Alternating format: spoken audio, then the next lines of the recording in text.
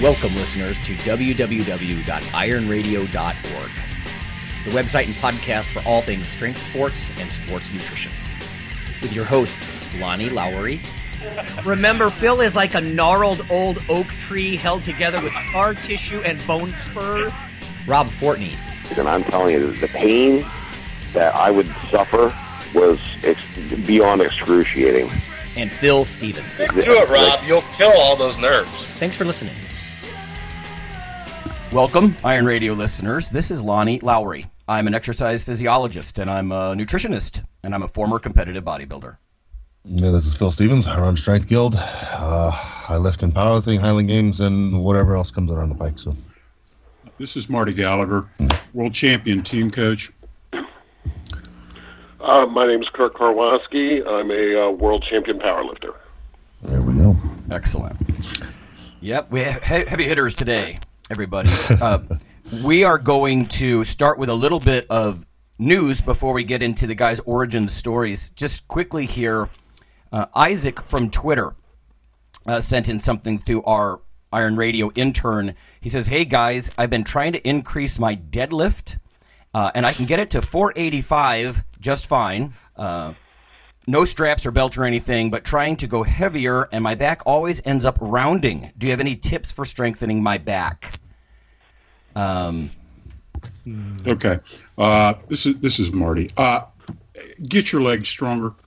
Typically, what we find is that most of the fellows that we work with, that where their spines bow, they're usually having to start with a high hip position to break the bar from the floor because of lack of leg strength. What we like to do is we build our conventional and our sumo deadlift up, starting from the bottom up with leg strength.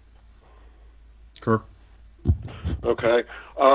Make sure that your head is up and that when the bar leaves the floor, your shoulder is directly over the bar. You know, the center of your shoulder socket needs to be directly over the bar. If it's over, back off the bar a little bit, but make sure that head is up.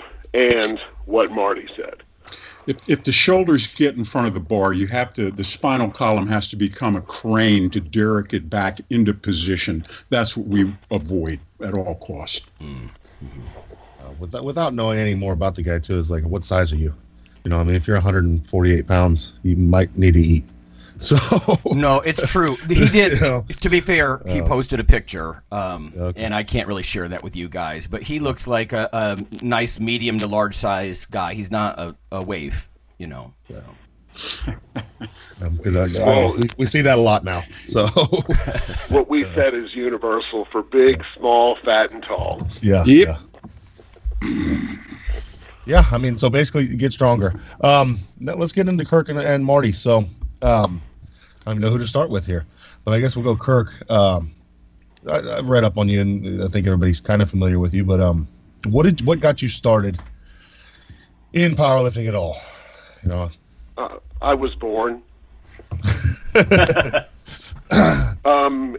actually is very funny. I remember when I was about 5 years old, and I was lugging in a gallon of milk, you know, bringing the groceries in, and I couldn't put it up on the counter. And my mom grabbed it and set it up there. And it pissed me off. And I just always wanted to be strong. And then when I was about 8, the answer to everything became very clear when the Incredible Hulk came on TV. That's the answer to every problem that I have. Yeah. And I started asking for barbells. And finally, when I was 12, I got my barbell set, and the rest was history. I mean, I wanted to do it before I ever even did it. I was like why I was put on the planet. Well, I know I've read up that you before that you'd like bench press your dad's old tires on a board and things like this. This was probably pre-barbell age, huh, for you? Well, no. Actually, once I got barbells, I didn't have a bench.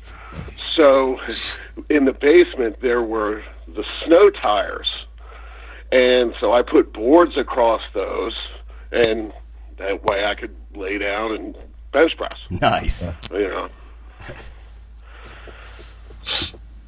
And the first time you ever tried to squat, you squatted 300 pounds at 150. Is this correct? Yeah, when I was 14 and I got into high school, we had an excellent weight training program, and they had these boards up on the wall, and if you did a certain weight, you got your name up there. Well, you had to bench 200. Well, I did that. And you had to deadlift 300, and I did that. And I said, let me try this squat thing. And it took me like 2 attempts. The first one I missed, but I got 300. That's what you had to, what you had to do. And I weighed $145, $150, maybe. Kirk, would this have been this was the 80s then?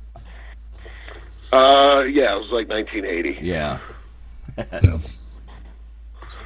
Back when they actually deadlifted in high school. Now it's just cleans, horrible cleans. But now you credit a lot of your athletics as a kid in high school to being great as a powerlifter, correct? Yeah. Well, because I, had developed confidence and, I was strong, I tried other things. The first sport I really went out for was track, and I wanted to be a shot and discus guy. And, I'm 5'8". I sucked at it. And there was a meet, and they entered a B team, the field guys, in a relay, just simply because it was free points.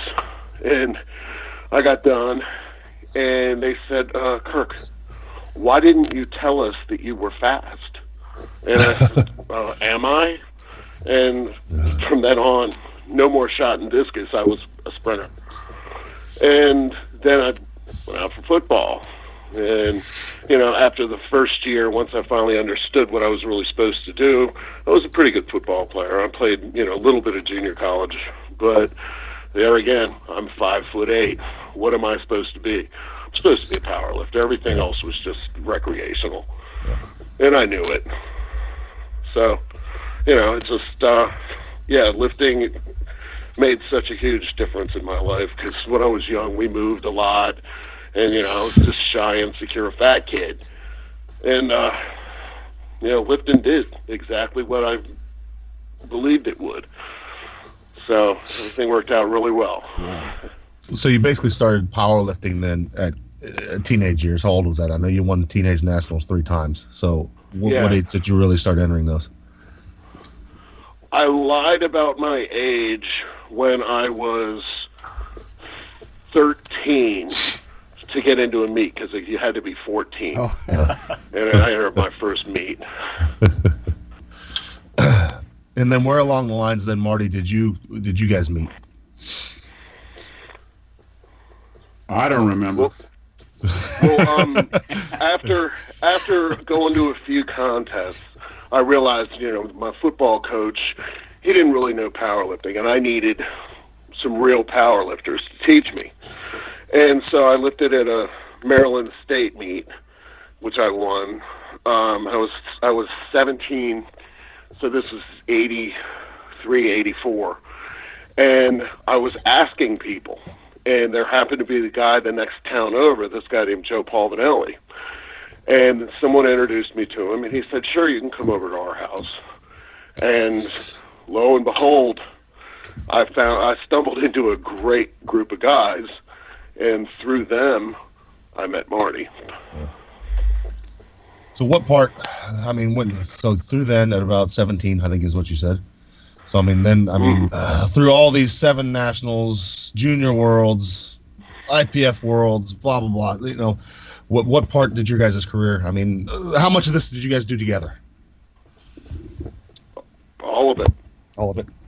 Well, the teenage years, as the teenage nationals and stuff, I think Marty and I really got together when I was 20. Because I think Marty tells the story about the gym we were training at, and I was 19 and squatted 8 or 8 1/4, and I was crazy back then. It would take me 8, 9 steps to set up a squat, and it was just somebody was going to get hurt. And Marty, do you want to take that story over? Not particularly, but I will.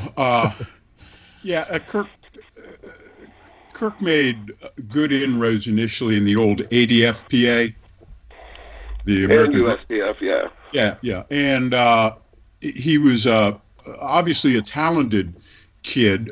He was bottom heavy. Okay. Obviously, he was going to be a good squatter. He was a good bencher, too. Not a great bencher. His deadlift was needed work. And I've been working with a guy named Elliot Smith, and, of course, Mark Chalet. I was Mark's coach for 6 years. And I approached Kirk, and I said, hey, listen, if you want to move into the bigs, the, USPFs, you're going to have to get your squats down, brother. He was a strong, like the rest of the world. He was a very strong squatter down to that point where you've got to release the hips, dip below parallel, re-engage the hips, and then come back up. And down to that point where you had to disengage the hips, he could handle 8 1/4 back then. But in the USPF, if you weren't 2 inches below parallel, they weren't passing it. Yeah. And we had to pay our dues. Kirk got smacked around a little bit the first couple years that we went to the USPF Nationals. You want to pick up on that, Kirk? Yeah, well, the first, I've won the Teenage Nationals, 3 times. And my first year at the real show, I bombed out. And, there were shenanigans and things that ensued after that. Then the following year, I got down to my 3rd squat and still didn't have one in. And, I told Marty, if I don't get this one, I'm done. I quit. I quit powerlifting.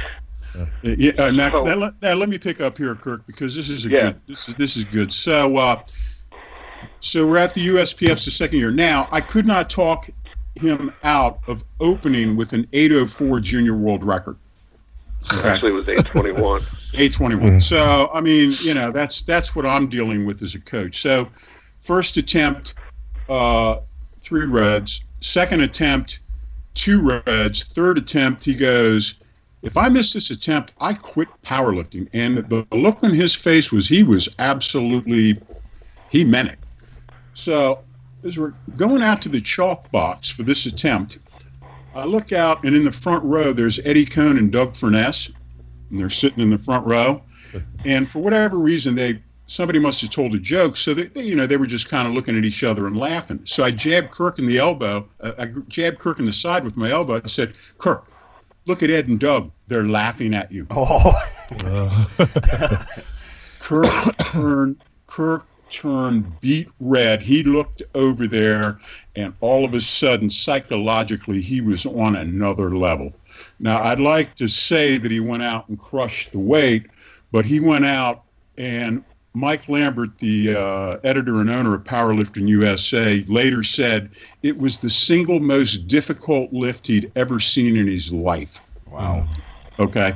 He made that lift by the skin of his teeth. He got 2 whites. It took 8 seconds oh my the bottom to get to the top. And I have the video. I've clocked it. So it was at 8 seconds to get up with it. And just as the guy said racket, I started falling forward. And the guys got it in the rack, and I was flat on the floor. Wow.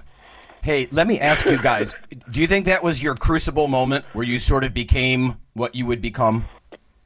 Yes. Yeah. No. Yes. No. Yes.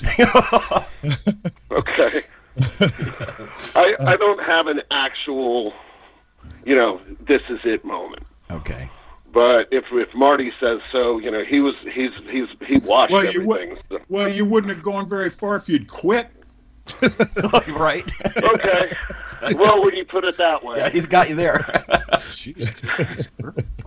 Well, a lot of this stuff we'll get into later, but Marty, getting into you some more. So you lifted, and then let's talk about you had an injury, and then that kind of led you to coaching more instead of lifting. Is that right? Yeah, I was Age 17, I was teenage national Olympic weightlifting champion. I set 2 national records. I set a national press record of 270.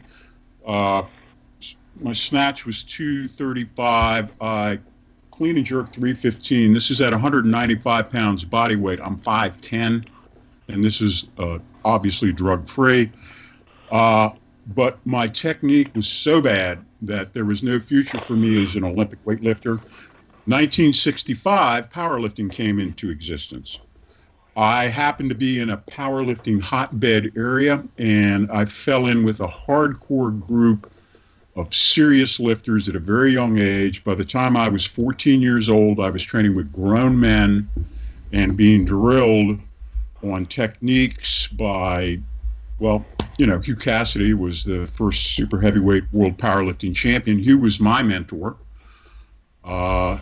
After we quit Olympic weightlifting, I took off for 5 years. I got into the martial arts. I got into the Chinese internal martial arts, Xingyi, Bagua, Tai Chi. I studied under a guy named Robert Smith, who was the foremost internal martial arts guy in the country, ex-CIA station chief in Formosa. Interesting people. So I'm studying under Bob Smith and Hugh Cassidy simultaneously in the 70s. Got the hardest of the hard, the softest of the soft. That formed my approach. My own competitive career took off, but I had 1983, I had a freaky accident. I had squatted 845 the week before at Mark Chalet's, and I took a light squat day, and the bar slipped off my back, and I had a compound fracture of my left lower leg. So that was the end of my big league career. I was within 25 pounds of Danny Wobler's world record in the squat at the time. Interestingly enough, 10 years later, Kirk broke that record with the 904 effort in the 242-pound class. So it was 914. Yeah, 914. So it was kind of, I don't know, synchronicity or something that the record that I had been after, my guy got it for me. You know what I mean? Right. So I got into coaching. I worked with Mark Chalet for years. Mark was the deadlift king. We got Mark his APF world title. We got him second place at the USPF Worlds. Mark taught me my deadlift style that he learned from Hugh Cassidy. So it was a real hotbed area that we lived in. Chalet's was the best hardcore gym I've ever belonged to in my life, and I have a lot of good memories from there. We got into coaching. I worked with John Black at Black's Health World. Okay, we won 5 national team titles in 3 different organizations. I was named the world team coach in 1991. We won in Örebro, Sweden, against 33 other countries. That was the high point of my coaching career. And you know, since then it's been I've worked with all types of individuals since then. Hey, Marty, Yeah. I was going to say, I've got a question for you then. I mean, I'm an academic, right? So I'm interested in partly, like, you're an accomplished author. What drew you into, I mean, you always hear talk of purposeful primitive and that sort of thing.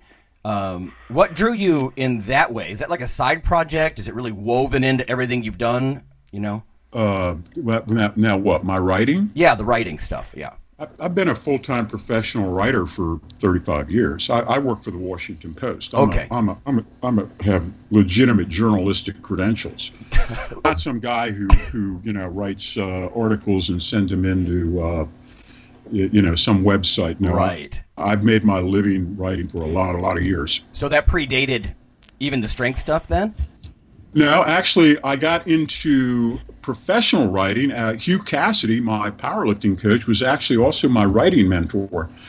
Hugh was a Renaissance man. In addition to being the super heavyweight world powerlifting champion, Hugh also was an incredible bass player. He played with Danny Gatton and Roy Buchanan, all these powerhouse players in the D.C. area. He was one of the country's foremost metal sculpturists. Okay, he was a botanist. He would graft pear trees on apple trees. He would run botany experiments. He spoke fluent German. He read Nietzsche in German. I co-authored 4 articles with him for Powerlifting USA in 1977. That was the start of my writing career. Okay. That's cool. I've often critiqued a lot of the fitness world, like the strength world too, but the scientists often aren't real scientists. The journalists aren't real journalists. But you were. It's almost. And are.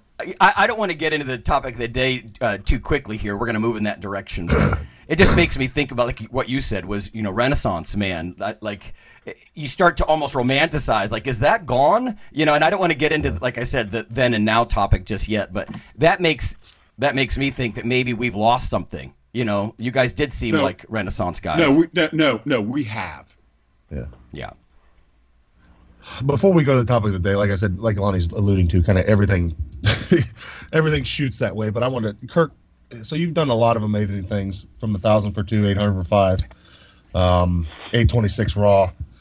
What in your head is your most impressive? Well, I'm kind of tied up. The 800 for 5 and the 1,000 for 2 are my favorites. And like I say, they're different. But yeah, the hardest thing I ever did was the 1,000 for 2, because the week before I did 980 for 2, and I was huffing. I mean, it wasn't easy. And I spent, I got done benching on Saturday at the end of the week, and Monday was squat day, and I spent the whole weekend sitting on the edge of the couch, rocking back and forth, wondering what to do. Just like the guy on Animal House with the angel and devil. I had the angel saying, "Take the grand, stroke it, put it back, and go into the meet fresh and happy." And the devil is like, "Fuck you! Are you kidding me? You pussy!" And I spent the whole weekend like that. Yeah. And I didn't know until I got under it, and that first one just was in such a hurry to come back up. Mm-hmm. There was no question as to whether to take a breath and go again. So can I jump in for just a minute? As impressive as the 1,000 for 2 was, and I was right there. The 800 for 5 was done in the same cycle. Kirk, how many weeks previous was that? Oh God, that had to be 10 weeks. 10 weeks. Here's what have always wondered: if we had just been able to continue with the raw squatting, just the belt, because Kirk was light at this point. He was 10 weeks out, and he was light in his body weight. And I'd always wondered, what if we had been able to finish out the entire cycle raw? What would he have done? What could he have squatted raw? I'm thinking, I'm going to say 920. And this is a 275 body weight. Kirk, what would you say? 925. The math is there. If you can do 800 for 2, you can squat 850. And every rep after that is another 25 pounds. Also, Kirk's 800 for 5 was done on the breath. In other words, one breath for every rep. He did not get to rep 3 and then huff 3 or 4 breaths to get rep 4, and then huff 3 or 4 breaths to get rep 5. Brad Gillingham, my buddy Brad, saw it, and he said, "Marty," he said, "if that was me or you, when we got to 5, we would have kept breathing, and we would have got 8 with the 800. He said it was amazing. 800 for 5 on one breath. Yeah. Right, yeah. Well, it wasn't exactly one breath. There was always the cleansing breath in one in, but it was every one between, Marty wrote a thing up, and then when you time it and you watch it, everyone was exactly the same. Identical. I think that I could have done 7 that day. But I was supposed to do that, and that was the last week without knee wraps, and my knees were starting to get angry. Oh, suck it up! Come on. Well, but no, that was what was on the plate, and I knew it was a big deal.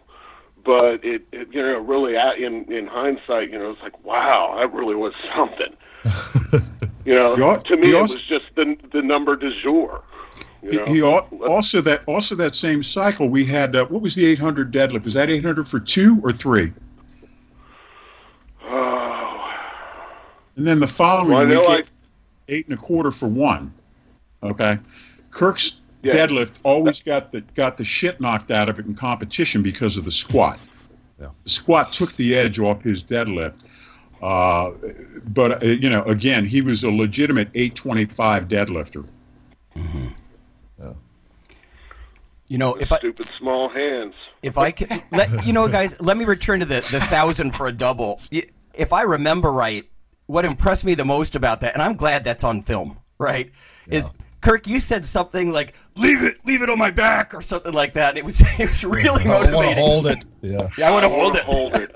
Yeah. Well, what happened was I came up with that second one, and as I locked it out, it wasn't heavy. Yeah. It felt like I had 2 1/4 on my back, and plus, my mind was blown, and I just wanted to take a second. Yeah. And think about what I just did. And when in God's name is 1,000 pounds not heavy on your back? Yeah. That's never going to happen again. So I want to stand here with 1,000 pounds not heavy on my back. Right. Yeah, make it last a little. Yeah, I was savoring the moment. Yeah. Well, I think this is a good way to segue to the next part, because I think everything else runs into that. So you want to take the short break right now, Lonnie, and then we'll go from there? Sounds good. All right, folks, we'll be back in just a minute or two.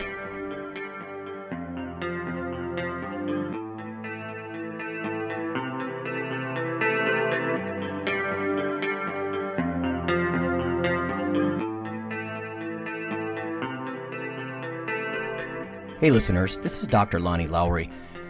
If you've ever had anyone critique you on your protein intake as part of your weightlifting lifestyle, oh, you poor meathead, all that extra protein is going to rot your kidneys or weaken your bones or dehydrate you or give you gout or who knows what. There is a book available. You could simply Google CRC Press and Lowry. And what I've done is reach out to experts all over the world and create a book, a single compendium that you can hold up and say, this is why I consume extra protein. This can be very valuable when you're being quote-unquote educated by various professionals on the topic. There's an enormous amount of literature in this book on the safety, the effectiveness, how protein works in cells, the history of protein and weight trainers, much more.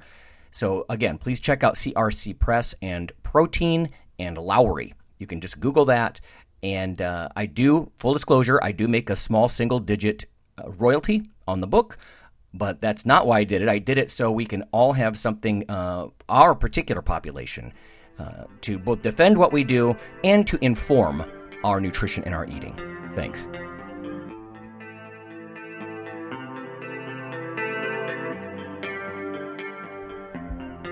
Iron Radio is, of course, primarily a podcast. But over the years, there have been technical glitches calling for backup streaming and listeners who wanted the convenience of other sources of audio content. Toward this end, Iron Radio is now simulcast and backed up on YouTube. If needed, please search Lawnman07 or Iron Radio from within YouTube. There's not much video, but if you like to listen through YouTube on a Roku or other living room device, there you go.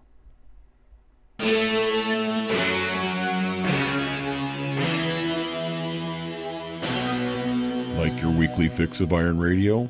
In addition to being a popular institute on iTunes, we are also on email. Simply go to www.ironradio.org and sign up for the voluntary email. You'll get a once per week email, no more. That's little more than the show notes and a link to the audio. So go for it.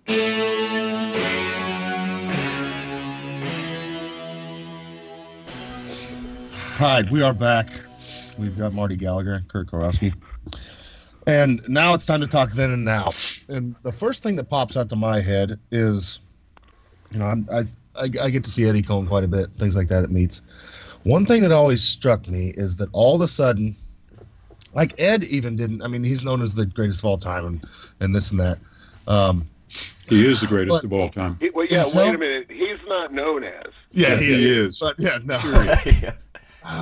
What I'm getting at here is even Ed, he didn't start really getting the attention he deserved until the last couple of years. And like people like you, Kirk, when we announced we were having you on, people were amazed, and it's like, what do you think it is now? We see a lot of guys come up now that get insta famous right away, but then there's greats like you guys that should have a bigger voice that don't. Why? We predate the internet. You think that's Period. it? I mean, yeah. If the internet was up back then, I probably would, be doing podcasts and stuff, and I might not have to work. Yeah. So. Makes sense. Yeah. No, I mean, it is, and I mean, it's just. And because like I'm, with all the social media, and I'm not really all that savvy, and don't really want to be. That's what hurts me. Yeah. And the fact that I haven't competed in 20 friggin' years. Yeah. But the guys now that work the social media and have talent, bless their hearts. They're able to be real famous. Yeah. Another thing I want to touch on. It's real big, right? So you, in your career, you pretty much ate up to all your competitions. Is that correct? Pretty much. One thing we see now, that I'm seeing now, a lot of lifters spend a lot of time cutting weight for too long.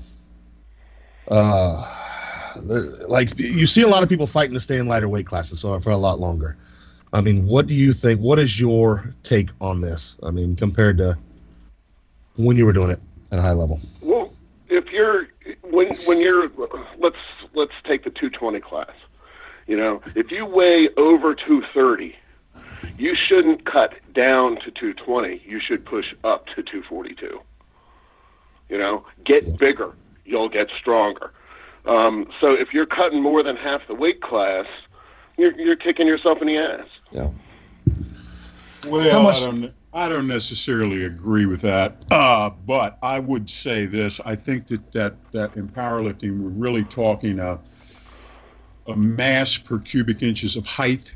I mean, you're not going to do well in powerlifting if you're 6'3" and 180 pounds. There's a density factor that has to be taken into account. You have to, if you're serious about optimizing your powerlifting performance, then, as my old coach Hugh Cassidy used to say, eat your way through the sticking points.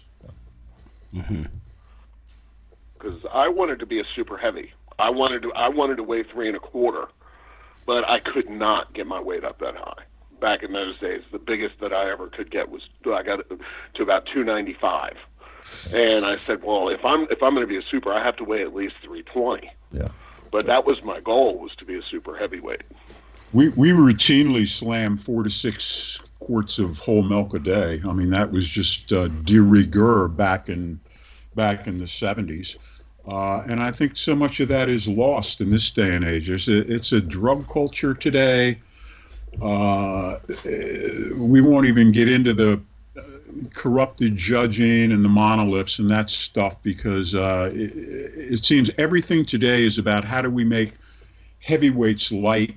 Back in our day, back when we were coming up, we were about how do we make lightweights heavy. I mean, we would train with no gear, so that when we did put the gear on, it meant something.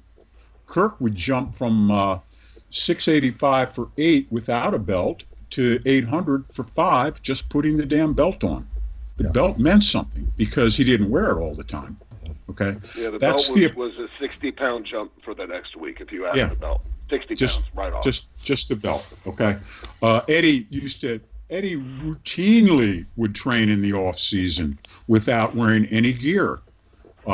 He'd do his stiff legs. He'd do all his stuff without, he'd be conventional pulling. This is back when he was still able to sumo. And that was our strategy. Let's get as strong as we possibly can without this stuff. then we'll put it on. That was the approach, and we slam calories. And I used to take it even further than that, because not only was it not gear, but I'd have on my street tennis shoes, and I'd use an Olympic bar and only 45-pound plates, everything to make it harder. Do you understand that? Do you understand that dichotomy? I mean, nowadays everything is about how do we make it easier. Yeah. Back in those days, how do we make it harder? Yeah.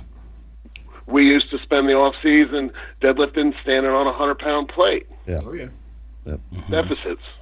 Yeah. Pause squats, long paused benches, dumbbell benches, all kinds of stuff that we're looking to increase the degree of difficulty.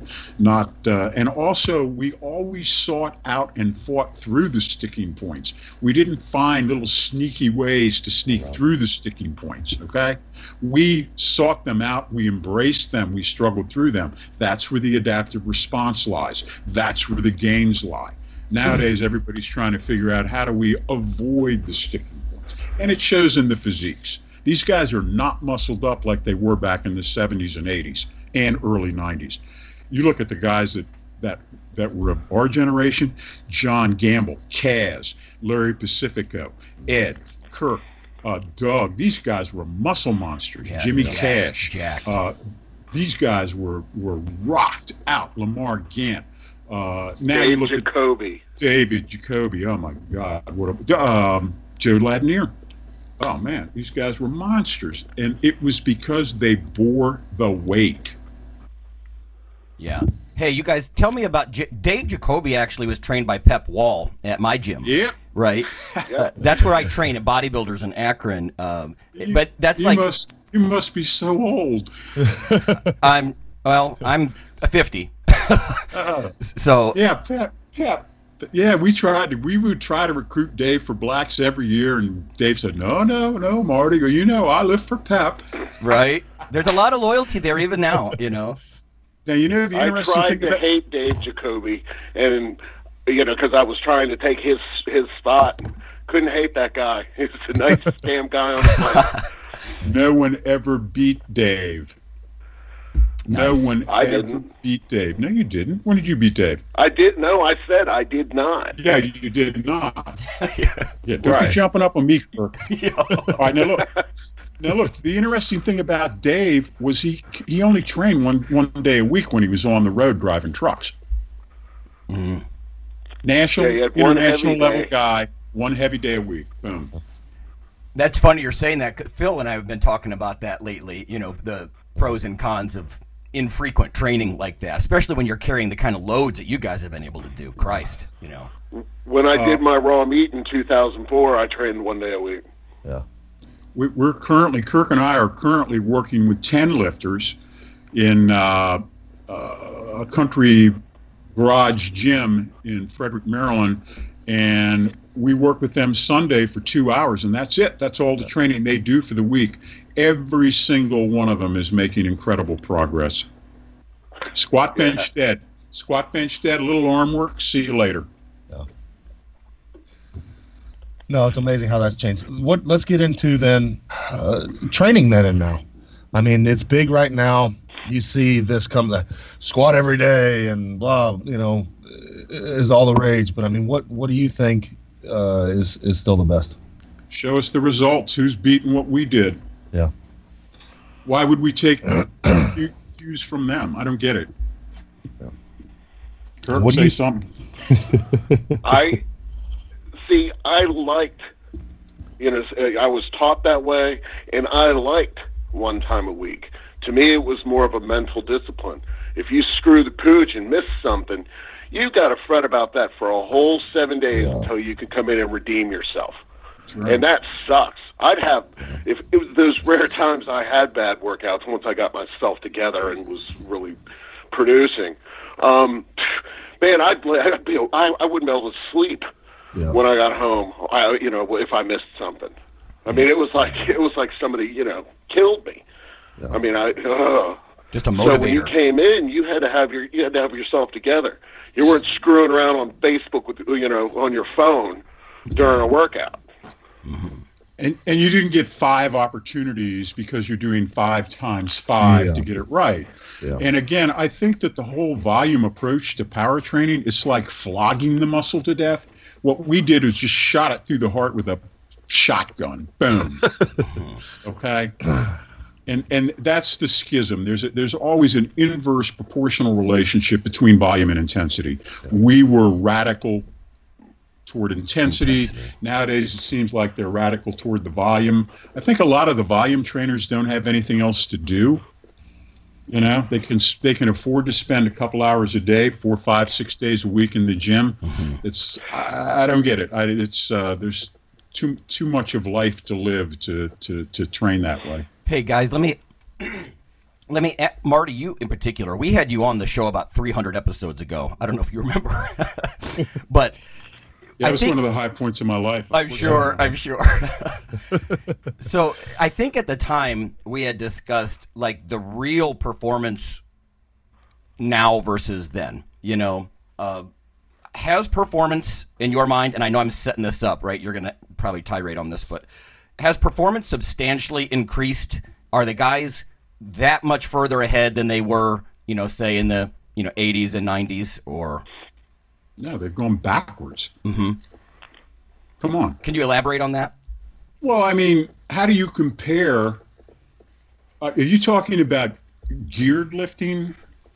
I mean, what are we comparing here? I'm a little fuzzy on that. Right. Well, either. I'm just looking for open-ended, question here. Like, well, again, I think that if you look at the physiques and you look at the performance of the guys that came up in the 70s and the 80s and the 90s, and you compare that to what you're seeing out there today,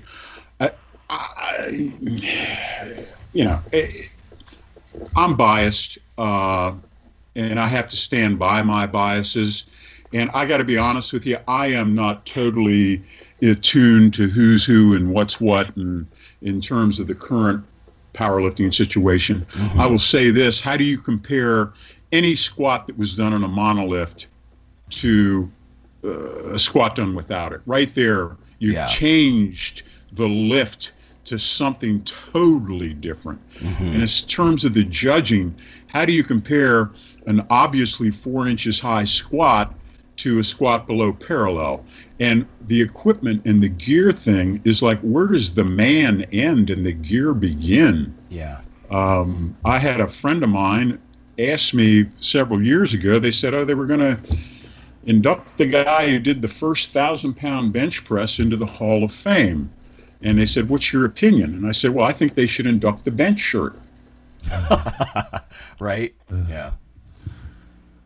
No, that's what I wanted. Thank you. That's, just, I want your biases. I want your opinions, right? Yeah. See, in my mind, I see the geared lifting is kind of a dying art. Or if you want to call it art, whatever. Good. But yeah, thank God. Ed and I used to talk about, we did belts and knee wraps. That would be great. Yep. Forget all the rest of it. Yeah. And as much as I loved the gear that I had, Titan was great and everything, but just Ed and I used to talk about it. It would be great if we just had belts and wraps. What I'm getting at is the gear. It took a turn somewhere. The suits you guys wore are not the suits they have now. Oh, yeah. What took that over the edge? What took it to that next point?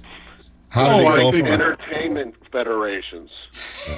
Where it stopped being powerlifting and it became strength entertainment. How much weight can you have on your back and let this equipment do it? Peter Thorne from Inzer did a parody at one point where they chained a barbell to a forklift and he laid down and love it. Like 1,500 pounds.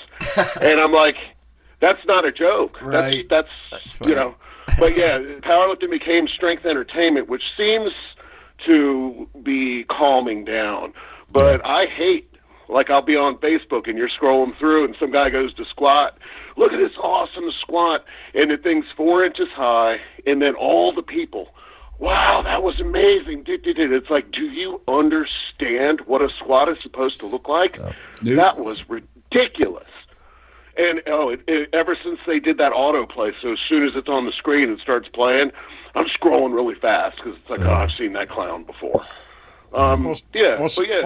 Also, they slipped the monolith in on us, and the back when they first started instituting that monstrosity, what the reasoning was is, well, that it's safer. And I kept asking, I said, that presupposes there was some epidemic of walkout injuries, which there never was. We don't need that thing. Please don't say that you're safer by using a monolift that allows you to handle 200 pounds more than you're realistically capable of. Mm-hmm. It's ridiculous. Well, they said the bench shirt was to protect your shoulders. Yeah. Oh, bullshit. Yeah, bullshit. and I would say this, if in track and field, someone invented, let's say Nike invented a shoe that allowed you to run 40% faster, which is what they're getting out of the bench shirts. They're getting 40% out of the bench shirts, okay? Oh, wow. If you had a shoe that could make you 40% faster, an 11-second 100-meter runner could beat Usain Bolt. Yeah. And they'd ban that shoe so damn fast your head would spin. Yeah. Oh, yeah. But in our sport, they embraced it. Oh yeah, bring in that. Yeah, don't bring a knife to a gunfight and all that kind of talk, you know. And it's like, that's ridiculous. If someone invented a pole that allowed pole vaulters to leap 42 feet, they'd ban that thing in a second. Yeah, you know what? Just to support your point, Marty, I remember years ago at the Olympics, there were slap skates with the speed skaters, and it was too much of an advantage, and they straight banned it like within a very short period of time. They're like, that's way too much of a equipment performance advantage. It's easy, just ban it. Yeah. It's the equipment makers, everybody's in collusion. You got money and politics, and the bench shirt was actually taken out of the IPF and the USPF for several years, and it got put back in because of politics and money. Mm-hmm. Well, and that's what I was wondering too: is how much of the gear the rise in gear was due to fracturing of federations and everybody wanting a new world record. That's right. Just and imagine a 405 bencher, good bench. So he puts a shirt on, and he gets 600. What do you think he's going to say he benches? Yeah. He's going to say, I'm a 600 bencher. No, you're not. In fact, we know a guy did just that, don't we, Kirk? Yeah. Or the guy, I can't tell you, I've had people come up and, they introduce themselves at a meet and, well, yeah, I'm a world champion, 242 lifter. And I'm like, what were your numbers? And, the dude didn't total 1,600. Yeah, he was a world champion of Pennsylvania, the world champion of Ohio, or the world champion of California, the world champion of New Hampshire. Yeah, the world champion of New Hampshire. Yeah, everybody's a world champion. So, to put this in relative terms here. We're blowing your minds. 10 years ago, I did a meet. I was always the raw guy at the equip meets. So I was opening, 600 at 242. There was a kid there opening 700. So in equipment. So I asked him, what's your best squat raw? He had done 405 once in the gym. Oh, yep. Christ. He's opening his. So what I'm getting at is you're 1,000 for 2. He's getting 300 pounds. How much did you get out of your suit back then? I would say that if you took, I probably could have done at that strength level at that point in time. I'd say that my equipment was giving me 100 pounds. Yep. That's what I would say. Reps. Yeah, because in a full 275, I might have been able to double 9, maybe, probably not, but it would be close. Yeah. So yeah, that equipment gave me 100 pounds. Yeah. So the equipment came along. The knee wraps and suit. Yeah.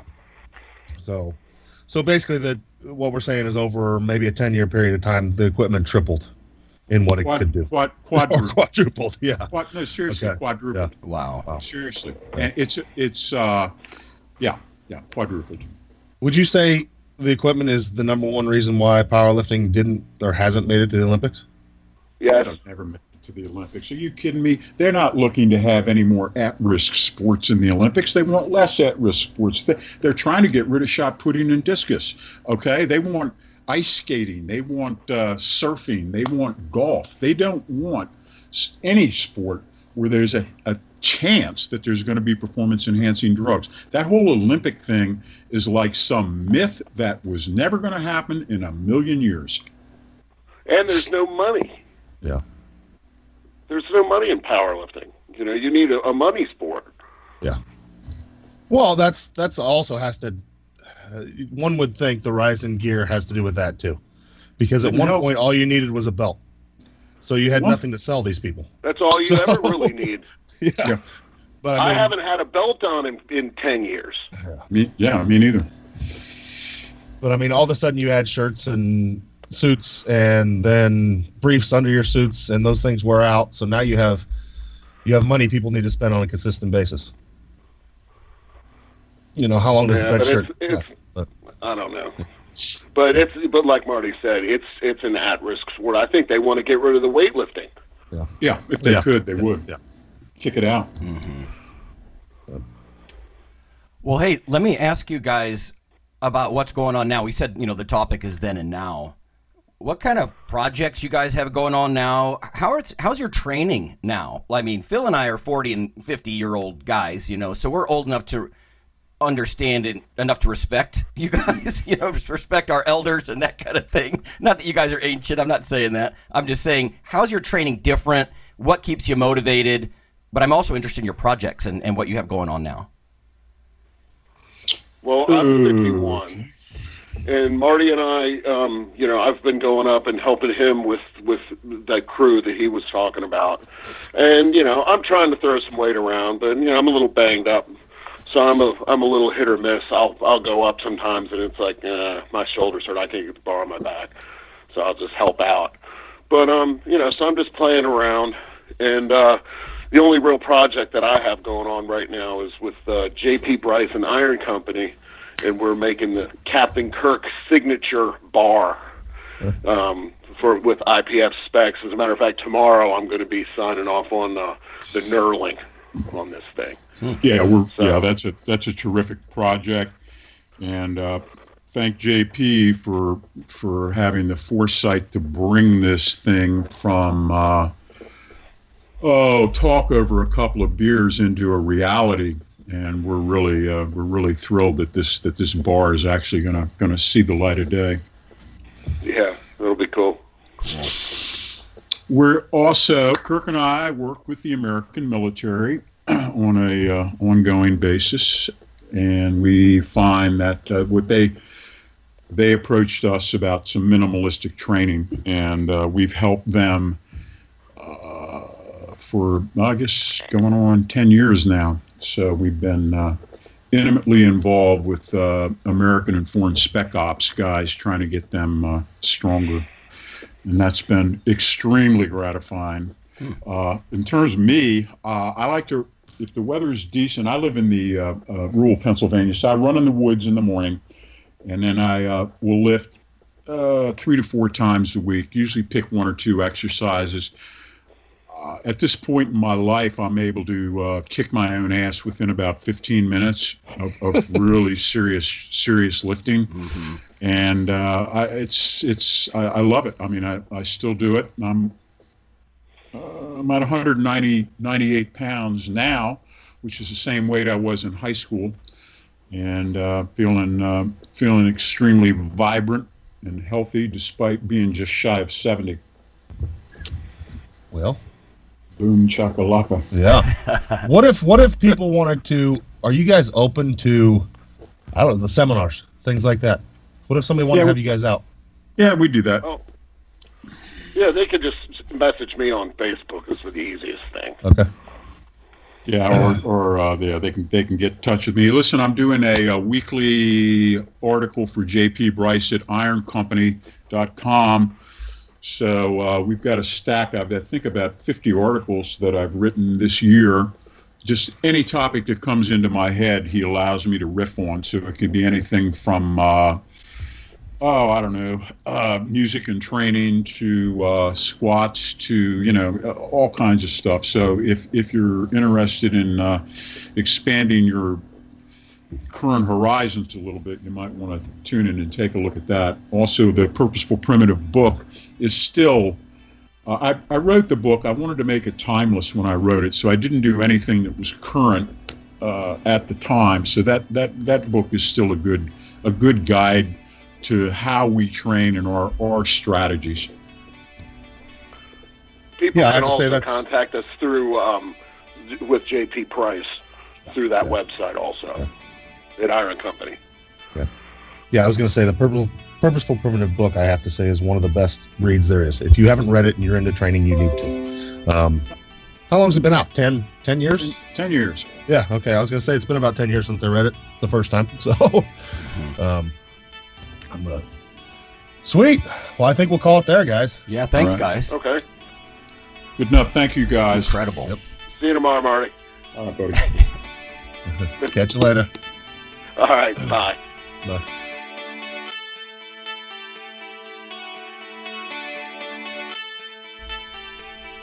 Hey listeners, have you seen the store at ironradio.org?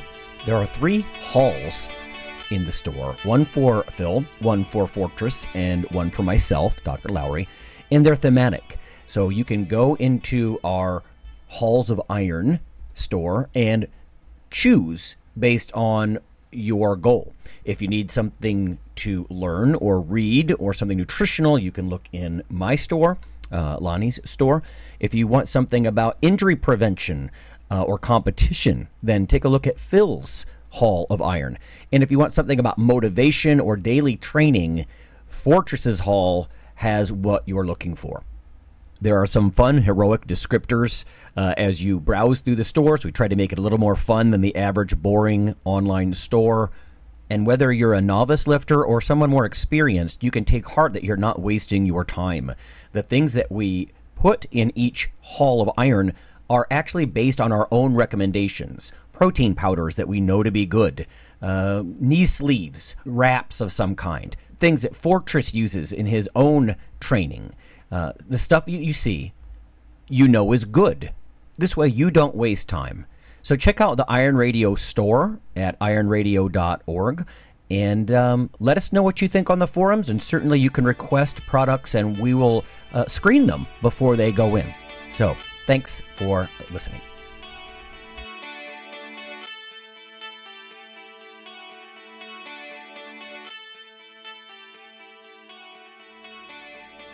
Iron Radio is accepting donations. If you like what we do, the professors, the scientists, the bodybuilding show promoters, the athletes themselves in powerlifting and bodybuilding, please consider making a donation or maybe buying something from the ironradio.org store.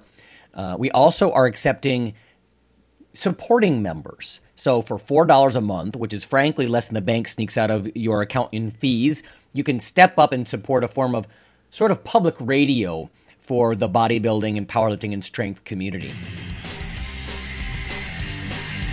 The Iron Radio podcast and all of the audio on ironradio.org is for informational purposes only. If you're interested in starting a diet or exercise program, it's important to check with your physician. Also seek the help of registered dietitians, athletic trainers, and qualified exercise physiologists in order to make the progress that you need.